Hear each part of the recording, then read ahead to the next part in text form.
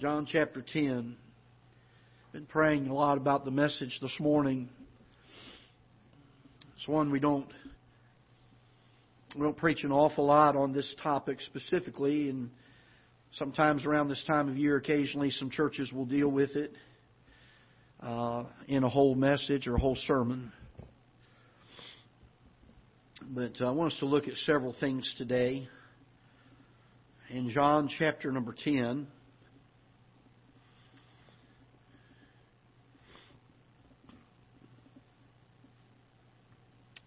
I want to start in verse number 7. Then said Jesus unto them again, Verily, verily, I say unto you, I am the door of the sheep. All that ever came before me are thieves and robbers, but the sheep did not hear them. I am the door. By me, if any man enter in, he shall be saved, and shall go in and out and find pasture. The thief cometh not, but for to steal and to kill and to destroy. I am come that they might have life, and that they might have it more abundantly. Father, we pray that You'll bless the message. And Lord, You know my heart. You know the burden of it. And I pray that You would help there not to be a hindrance this morning in being able to bring across the message that You would have for the hour. And in spite of the frailty and the callousness of speech that I can give, I pray that Your Holy Spirit will do a work that I cannot do. Lord, we love this whole story. But the truth is, Lord, if it's going to do a work in someone's heart, then it has to be something that You do. And I pray that You would do it this morning. If You're going to encourage Christians and stir us to a spirit of revival, then, Lord, You're going to have to do it. If there's someone here today that needs to trust You as their Savior, they've never had the time or the place where they've made a decision to receive the free gift of eternal life by trusting You, I pray that You would help that to take place today. Or that Your Holy Spirit would have absolute and free and complete reign in this service to do as He would see fit. I pray that You'll bless the teaching and preaching of Your Word, that it will bring honor and glory to You. In Jesus' name we pray. Amen. I've noticed here in the last several years of life, as I go along, that there are a lot of people who don't have time for God. They don't care for His Word. And when you talk to them, you get a sense that they have a bad attitude about God. They feel that God came to be judgmental of them. God came to condemn them and to call them sinners and tell them that they needed to that they're on their way to hell. And can I tell you this? While God makes sure that He points that out to us, I want you to know that He's not the cause of it. We were the cause of it. We're the ones that made our choice to be sinners. And the Bible tells us quite clearly, and I want us to look at this morning, because I think even among God's people we've gotten this out of priority, I think, in sharing the gospel with folks. And that is this, that God's desire in coming to this earth was not to condemn men. It wasn't to bring bad news that they were on their way to hell. Men already understood this fact. They already knew it. The thing that God wanted to express when He came to this earth was His undying love for mankind. And He says here in verse number 10, He says, The thief cometh not, but for to steal and to kill and to destroy. And He says, But I'm come that they might have life, and that they might have it more abundantly. Can I tell you this? For some reason, our world that we live in has turned that around. They've said that Christ is the one that's come to destroy and to kill and to steal. But can I tell you this? The Bible is still true. And He didn't come to steal and to kill and to destroy. He didn't come to make man feel horrible about the fact that, or to bring judgment to them and say that they are sinners. The judgment had been passed long ago. God gave man a choice over 6,000 years ago. And man made his choice. We're born sinners. We're born with the sin nature in us. And we begin to, as we get to a point where we understand the difference between right and wrong, we choose willingly to sin. Because we have a broken nature. We have something inside of us that's broken. It's already done. It's already there. It's not something we have to do. And God says, listen, there's something that needs to be fixed in man. I want to come so that they can have life again. I want to come and bring them something that they cannot do on their own. Look with me, if you will, in John chapter number 3, just back a few pages. You see so many times that people hang up posters at sporting events or large public venues with John 3:16 on it. And if we're not careful, that passage will get so misused and misabused. But I want you to understand the truth of it today. As we get to John 3 in verse number 16, the Bible says, for God so what? He what? He loved the world. He wasn't angry. He wasn't bitter at the world. He wasn't coming down to wreak judgment upon the world. He loved the world. Notice this, that He gave His only begotten Son. I'm going to tell you this. I've got 2 daughters and a son. Tonight, at about 6:30, I wish y'all would pray for me. I have to go and meet with my middle daughter and some knucklehead that thinks he likes her.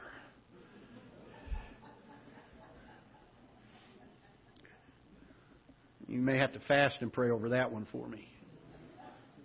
She told me this morning, she said, now, Dad, be nice to him. Yeah, not going to happen. I have 3 kids. Can I tell you this? I wouldn't give any one of them up to die for someone else. I can't understand that kind of love.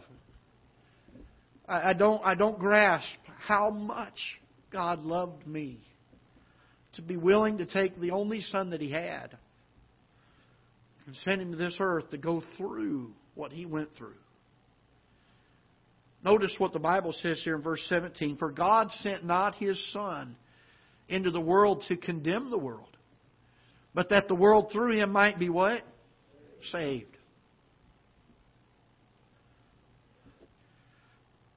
He that believeth on Him is not condemned, but he that believeth not is what? He's condemned already. Because he hath not believed on the name of the only begotten Son of God. God didn't come to bring condemnation. We chose it.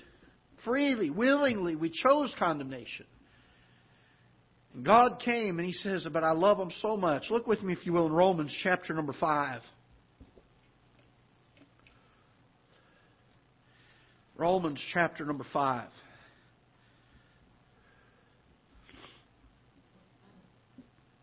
Look in verse number 8. Let's back up to verse number 7. I think this portrays the same heart that I had just a moment ago as I said that about my children. He says, for scarcely for a righteous man will one die, yet peradventure for a good man some would even dare to die. But God commendeth His love toward us, in that while we were yet sinners, Christ died for us. While we were yet sinners, Christ died for us. Oh, the love of God. We sang a few moments ago at Calvary, oh, the love that drew. Salvation's plan. Oh, the grace that brought it down to man. Oh, the mighty gulf that God did span at Calvary. Look with me, if you will, in Romans chapter 8, just over a few pages. Same book, just go over a couple pages. Romans chapter 8. Look down to verse number 35.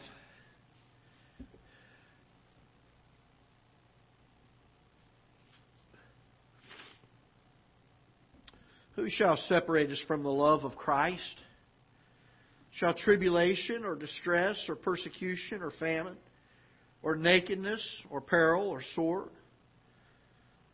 Notice down in verse number 38, he says, for I am persuaded that neither death, nor life, nor angels, nor principalities, nor powers, nor things present, nor things to come, nor height, nor depth, nor any other creature shall be able to separate us from the what?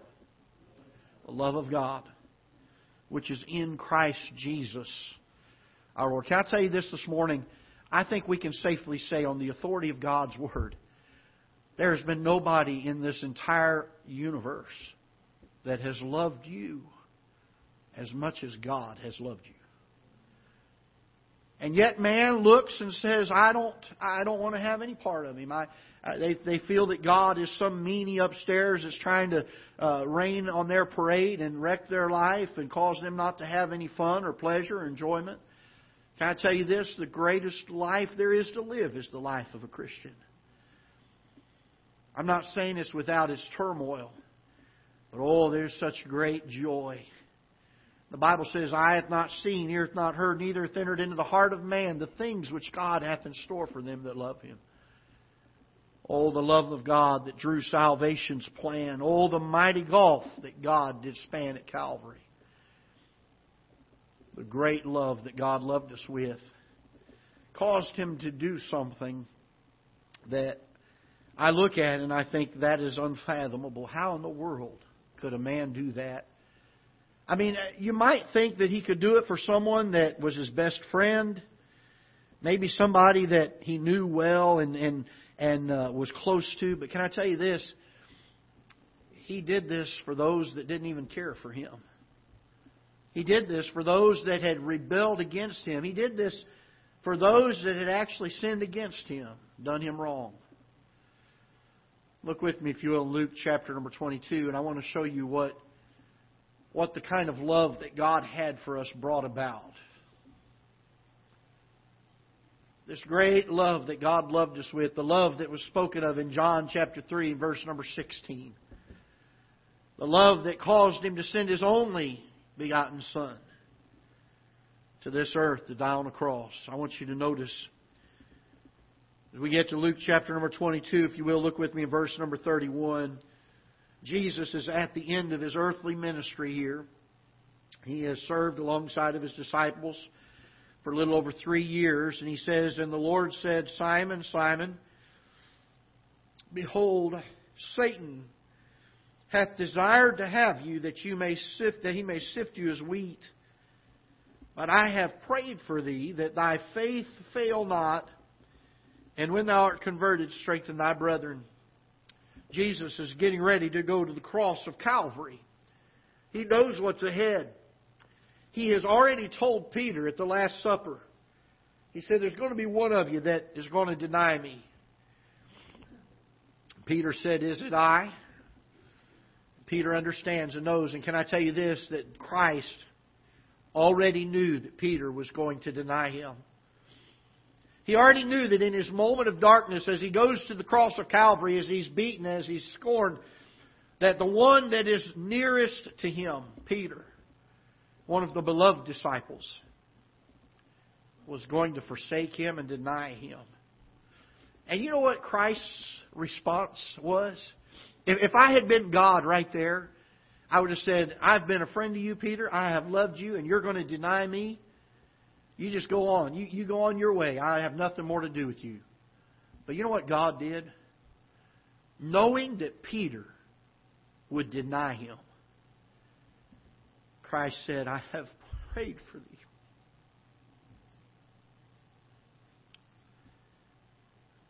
You know, there's a Savior sitting in heaven today who knows that you and I are sinners. And He still says, I want you. I want you to spend eternity with me. I want to give you forgiveness of sin. I want to give you victory. And people have to make a choice. I'm either going to accept that love that God's given to me, and I'm going to trust what He's done for me at Calvary, or I'm going to forsake it. He's facing the cross. He's facing the weight of the sin of mankind. In just a few hours, He's going to be on the cross as His Father, seeing the sin laid upon Him, has to turn. He cannot even look upon His own Son. And yet, Jesus said, Peter, I have prayed for thee, that thy faith fail not. Can I tell you this morning? God's desire for every one of us is that we come to know Him as our Savior. We come to Him and we say, Lord, I'm going to trust You to save me from my sin. That payment that debt that I owe for the sin that I've committed that I cannot pay, I'm going to trust that your payment for it is enough. I'm going to put my faith in it instead of what I can do. Notice what he says as we get down to verse number 39. And he came out and went as he wont to the Mount of Olives, and his disciples also followed him. And when he was at the place, he said unto them, Pray that ye enter not into temptation. And he was withdrawn from them about a stone's cast. And he kneeled down and prayed, saying, Father, if thou be willing, remove this cup from me. Nevertheless, not my will, but thy will be done, but thine be done. And there appeared an angel unto him from heaven, strengthening him, and being, notice this, being in agony, he prayed more earnestly, and his sweat was as it were great drops of blood falling to the ground. And when he rose from prayer and was come to his disciples, he found them sleeping. He said unto them, Why sleep ye? Rise and pray, lest ye enter into temptation. Can I tell you the agony that our Savior felt before He ever went to Calvary? You say, Brother Greg, why would He do this? Because of the great love that He had for you. He looked down and He saw you. He saw you, a lost, undone person. Someone that didn't have to do anything, was already headed to a place called hell. Our life already marked as a condemned man.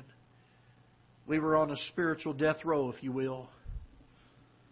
God looked down and saw that and said, There's no hope for him unless I do something about it.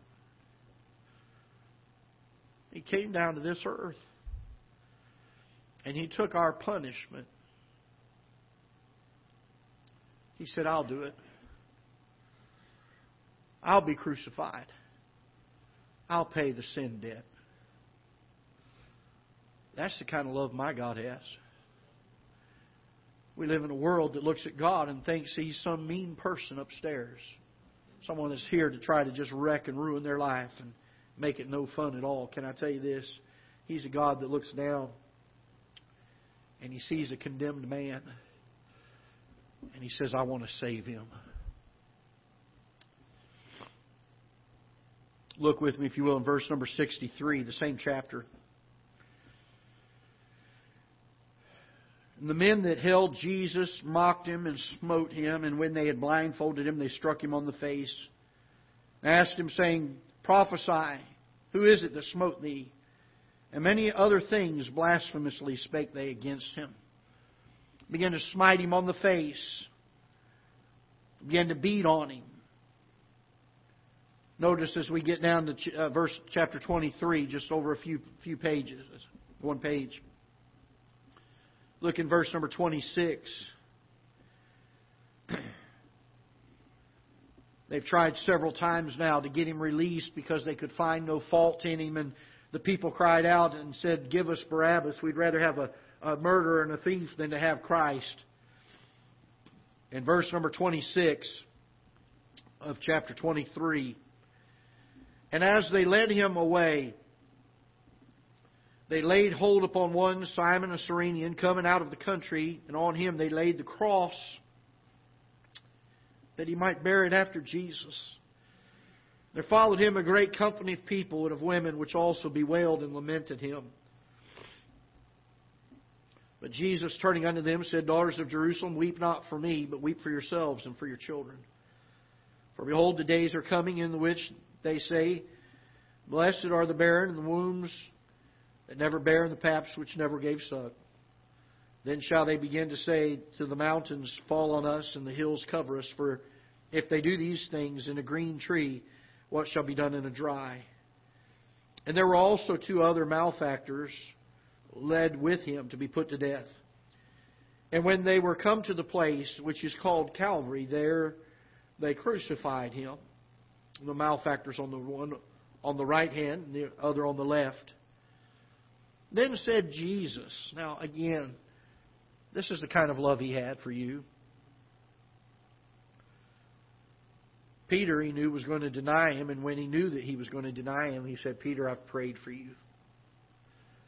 Notice what He says in verse number 34. Then said Jesus, Father, forgive them,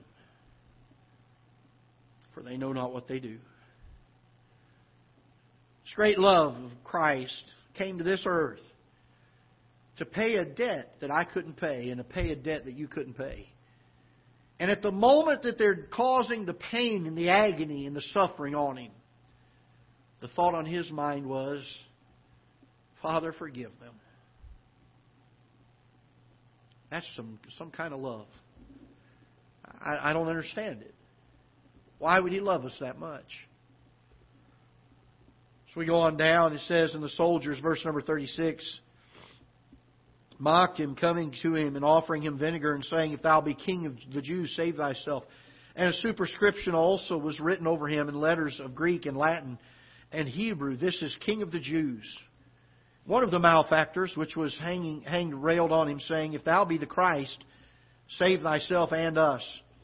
But the other answering rebuked Him, saying, Dost not thou fear God, seeing thou art in the same condemnation? And we indeed justly, for we received the due reward of our deeds, but this man hath done nothing amiss. He said unto Jesus, Lord, remember me when thou comest into thy kingdom. And Jesus said unto him, Verily I say unto thee, today thou shalt be with me in paradise. It was about the 6th hour, and there was darkness over all the earth until the 9th hour, and the sun was darkened, and the veil of the temple was rent in the midst. And when Jesus had cried with a loud voice, He said, Father, into thy hands I commend my spirit. And having said thus, He gave up the ghost. Folks, think about this for a moment. The God of heaven, the God who has need of nothing, looked down and He saw a bunch of people who were condemned. He said, Oh, I love them. I want to make a way that they can escape that condemnation. I want to make a way. Being a just God, the only way that He could do it was to pay the price. And so He sent His own Son. He came to this earth. He was crucified on a cross.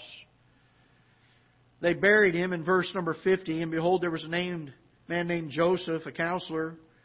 He was a good man and just. The same had not consented to the counsel and the deed of them. He was of Arimathea, a city of the Jews, who also himself waited for the kingdom of God. This man went unto Pilate and begged the body of Jesus.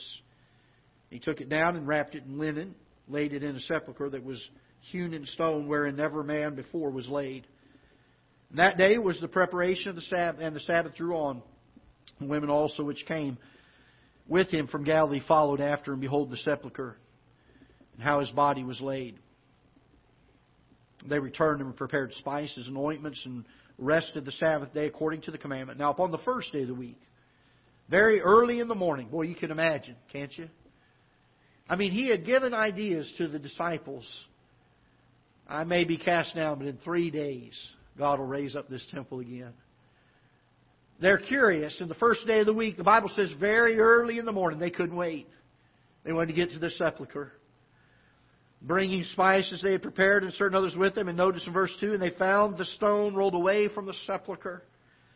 And they entered in and found not the body of the Lord Jesus. And it came to pass, as they were perplexed thereabout, behold, 2 men stood by them in shining garments. And as they were afraid and bowed down their faces to the earth, they said unto them, Why seek ye the living among the dead? He is not here, but is risen. Remember how He spake unto you when He was yet in Galilee, saying, The Son of Man must be delivered into the hands of sinful men and be crucified, and the 3rd day rise again. They remembered His words and returned from the sepulchre and told all these things unto the 11, to all the rest. It was Mary Magdalene and Joanna, and Mary, the mother of James, and other women that were with Him, that told these things unto the disciples. And their words seemed to them as idle tales, and they believed not. Then arose Peter and ran to the sepulchre, stooping down. He beheld the linen clothes laid by themselves, and departed, wondering in himself at that which was come to pass.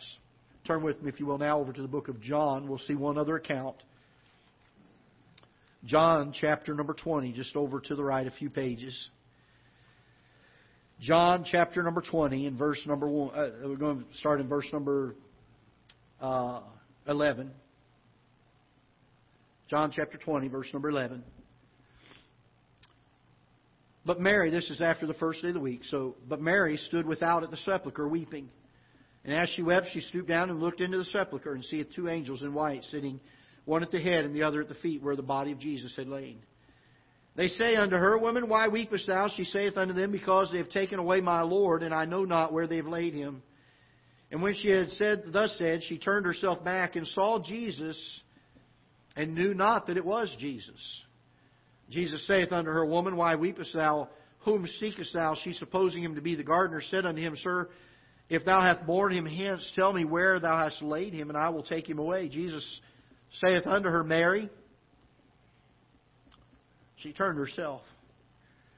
Saith unto him, Rabboni, which is to say, Master. And Jesus saith unto her, Touch me not, for I am not yet ascended to my Father, but go to my brethren, and say unto them, I ascend unto my Father and your Father, and to my God and your God.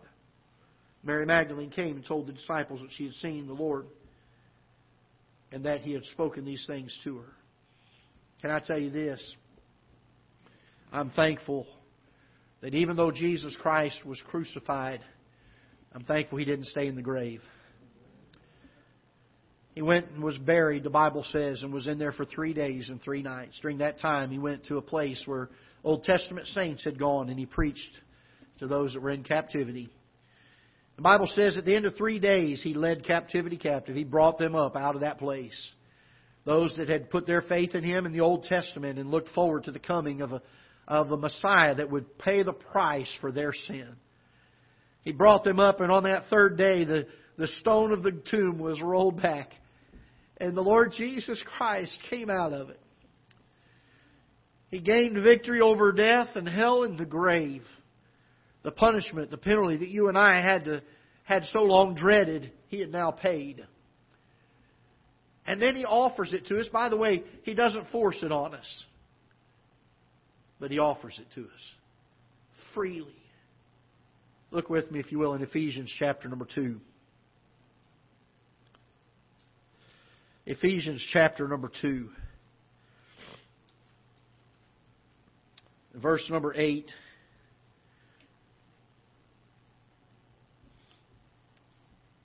Ephesians chapter number 2.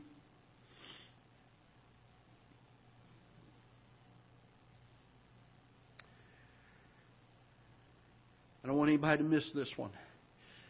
It's one of the most important verses of Scripture I think there is in all of Scripture. He says this in verse number 8, Ephesians chapter 2. For by grace are you saved through faith.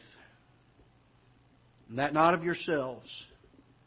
It is not of works, lest any man should boast. Can I tell you this, that we are saved by putting our faith in what the Lord Jesus Christ has done for us. You say, Brother Greg, what has He done? He's paid the price for us. He took the debt that we owed, and He paid it off. My middle daughter has a car. When she bought it, she was 16 years old. She wasn't old enough for me to co-sign. So I had to buy the car in my name. She makes payments on it. She owes a little bit of money on it still. She's trying to get it paid down. But suppose that tomorrow I called the lending company and I said, how much does she owe on the car? It's a debt that she owes. To be honest with you, right now she can't pay it. And I said, I want to go ahead and pay that car off for her. I'm going to go ahead and pay it off. I write the check and I send it to them electronically, and the debt is paid. It's clear. Next month rolls around and Alyssa or Reagan calls the loan company and says, I need to make my monthly payment. They said, don't worry about it. It's already been paid for. And she says, I don't believe it. I'm going to pay it anyway. We would look at that and say, why didn't she believe it? She's sitting here trying to pay it herself, and it's already been paid for. We'd look at that and say, that's ridiculous. But can I tell you this morning that your debt has already been paid? And for us to sit here and say, I'm going to try to do it myself. That's ridiculous. We just simply need to say, I'm going to have faith that what the Lord Jesus Christ did for me is enough to cleanse me of my sin and save my soul from hell. And I'm going to put my faith in what He did. Not what I can do. I'm not going to put it in what church I belong to. Because I'll tell you this, you can belong to a lot of churches, it's not going to make you go to heaven. I'm not going to put it into my baptism. The Bible doesn't say that we have to be baptized to be saved. I'm not going to put it into my church membership or how many good works I do. That's not what I'm trusting. You want to ask me this morning how I know for sure that I'm on my way to heaven? It's because I'm trusting Him. What He did on Calvary. I shared a while back the story of a man named George Wilson. George Wilson lived in the early 1800s, and back when mail was given, it was taken by the Pony Express and stagecoaches.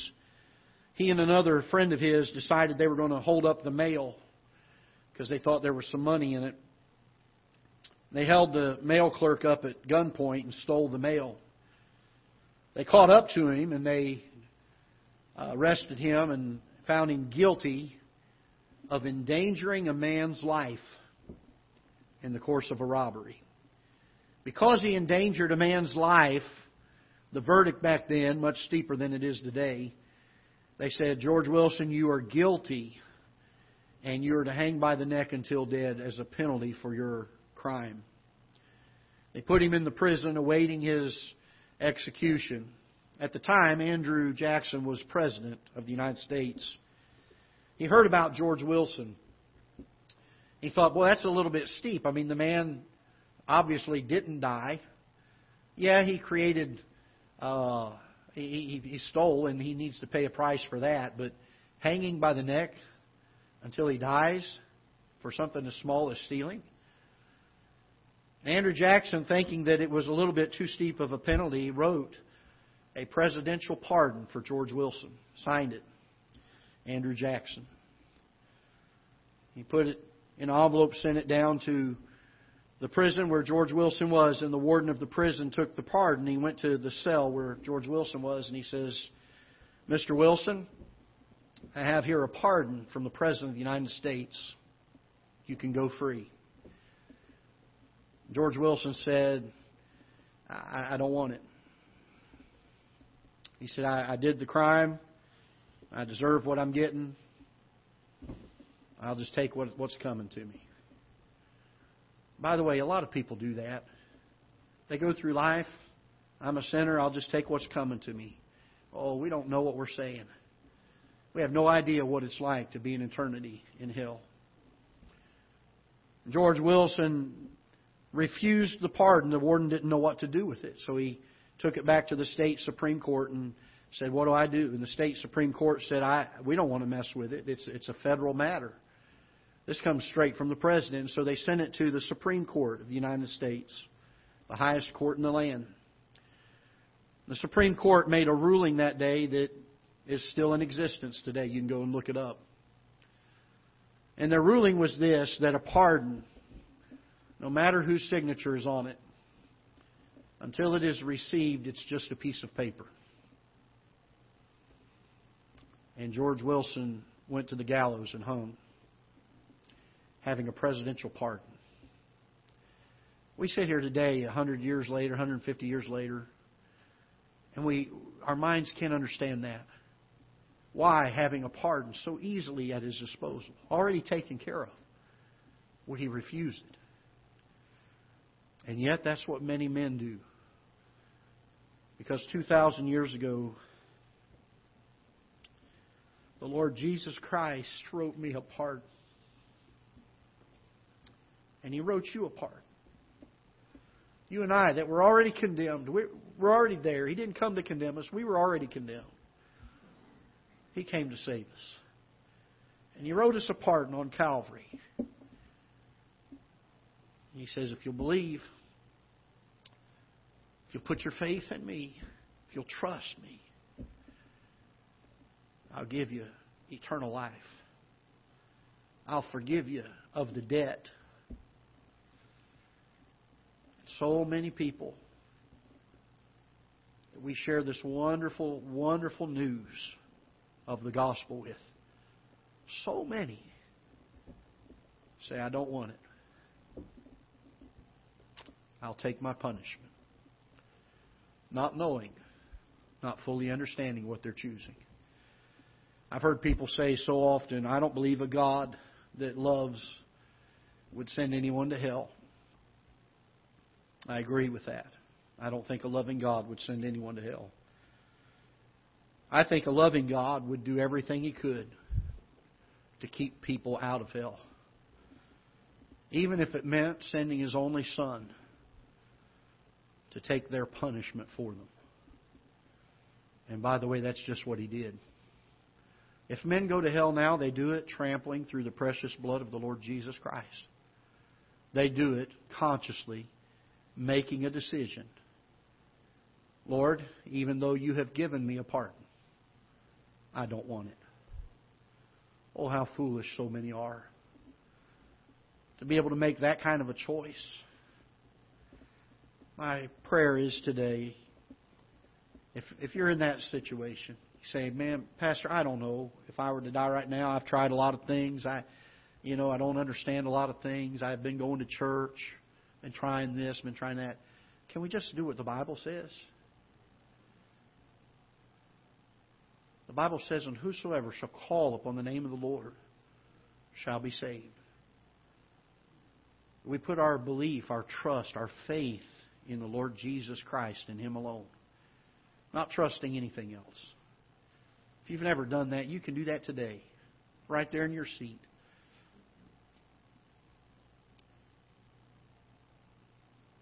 You say, Brother Greg, I don't know the words to pray. If you understand what you're doing, your heart will cry out and it'll know. Lord, I can't save myself. I've tried. And I've understood today exactly what You've done for me. That You died, You were buried, and You rose again to pay for my sin. And I'm going to put my faith in that. I'm going to trust You for my security, my eternal destination. And can I tell you this? The Bible says, for whosoever shall call upon the name of the Lord, I love this next word, shall. Not might, not maybe, but shall be saved. You can get that matter settled today. I'll tell you this, there's no greater joy than knowing at night when you lay your head on the pillow, I'm going to heaven. There's been a lot of craziness with all the coronavirus. A lot of craziness with what's going on in the world. I'll be honest with you, the world is more dangerous than it's been in a long, long time. I don't know when I leave my house if I'm going to make it back. It's so good to know that if something happens, I'm on my way to heaven. Paul said, for to me to live is Christ and to die is gain. When we put our faith and trust in the Lord Jesus Christ and we know that we're on our way to heaven, there's great peace. Great peace that comes from that. Great joy. And I would have to say this, a great family. Brothers and sisters in Christ. To be made a child of the King. Be able to be the Son of God. Be able to be a part of His family by adoption. Man, I'll tell you, there's great joy in that. As Christians, we can rejoice. And I hope we never forget the day we got saved. If you're here this morning, you say, Brother Greg, I don't know if I died right now, I'd go to heaven. I've tried a lot of things. I've thought a lot of things. But today I've understood the clarity of what the Lord Jesus Christ has done for me. And I just simply want to put my faith and trust in it. And what He's done for me. You can have that gift of eternal life. You can have that pardon that God wrote for you over 2,000 years ago. You can get that matter settled today. Let's stand together, shall we? With heads bowed and eyes closed. I'm not going to put anybody on the spot, but if anybody's heart has been stirred or moved or God has done something, perhaps you'd like to come to the altar and pray. If you need someone to pray with you, we'll be glad to. Or you can sit there in your seat and pray if God's spoken to your heart. My challenge would be, if you're here today and you don't know Christ as your Savior, that you would get that matter settled today. We're not given another day's guarantee. We could leave here this afternoon and never see another morning. Are we ready? If Christ were to come, if we were to lose our life today, would we be ready to meet our Savior? Would we be able to stand before Him as our King and as our Savior? Or would we have to stand before Him as our Judge? Would you come this morning? We're going to pray and then the piano will play. Father, we're so thankful for Your Word. We pray that You'll bless it and use it. Father, we've done our very best today to express the great love that You have for us.